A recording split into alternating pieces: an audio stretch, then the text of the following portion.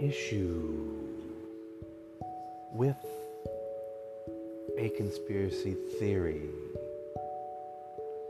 is that it never lives alone. It always interconnects with other conspiracies.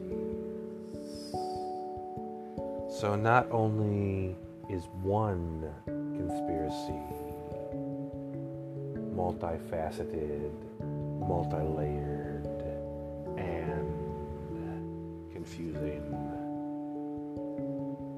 but it is interconnected with others just as intricate, making for a web of deceit.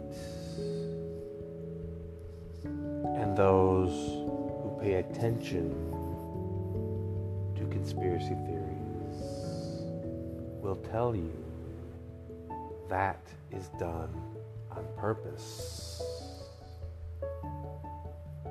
which it may be, or it may not be. I would suggest choosing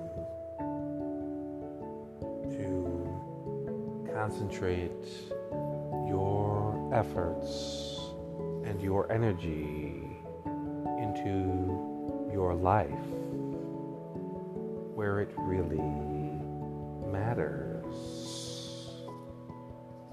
Because if strings are being pulled on international levels,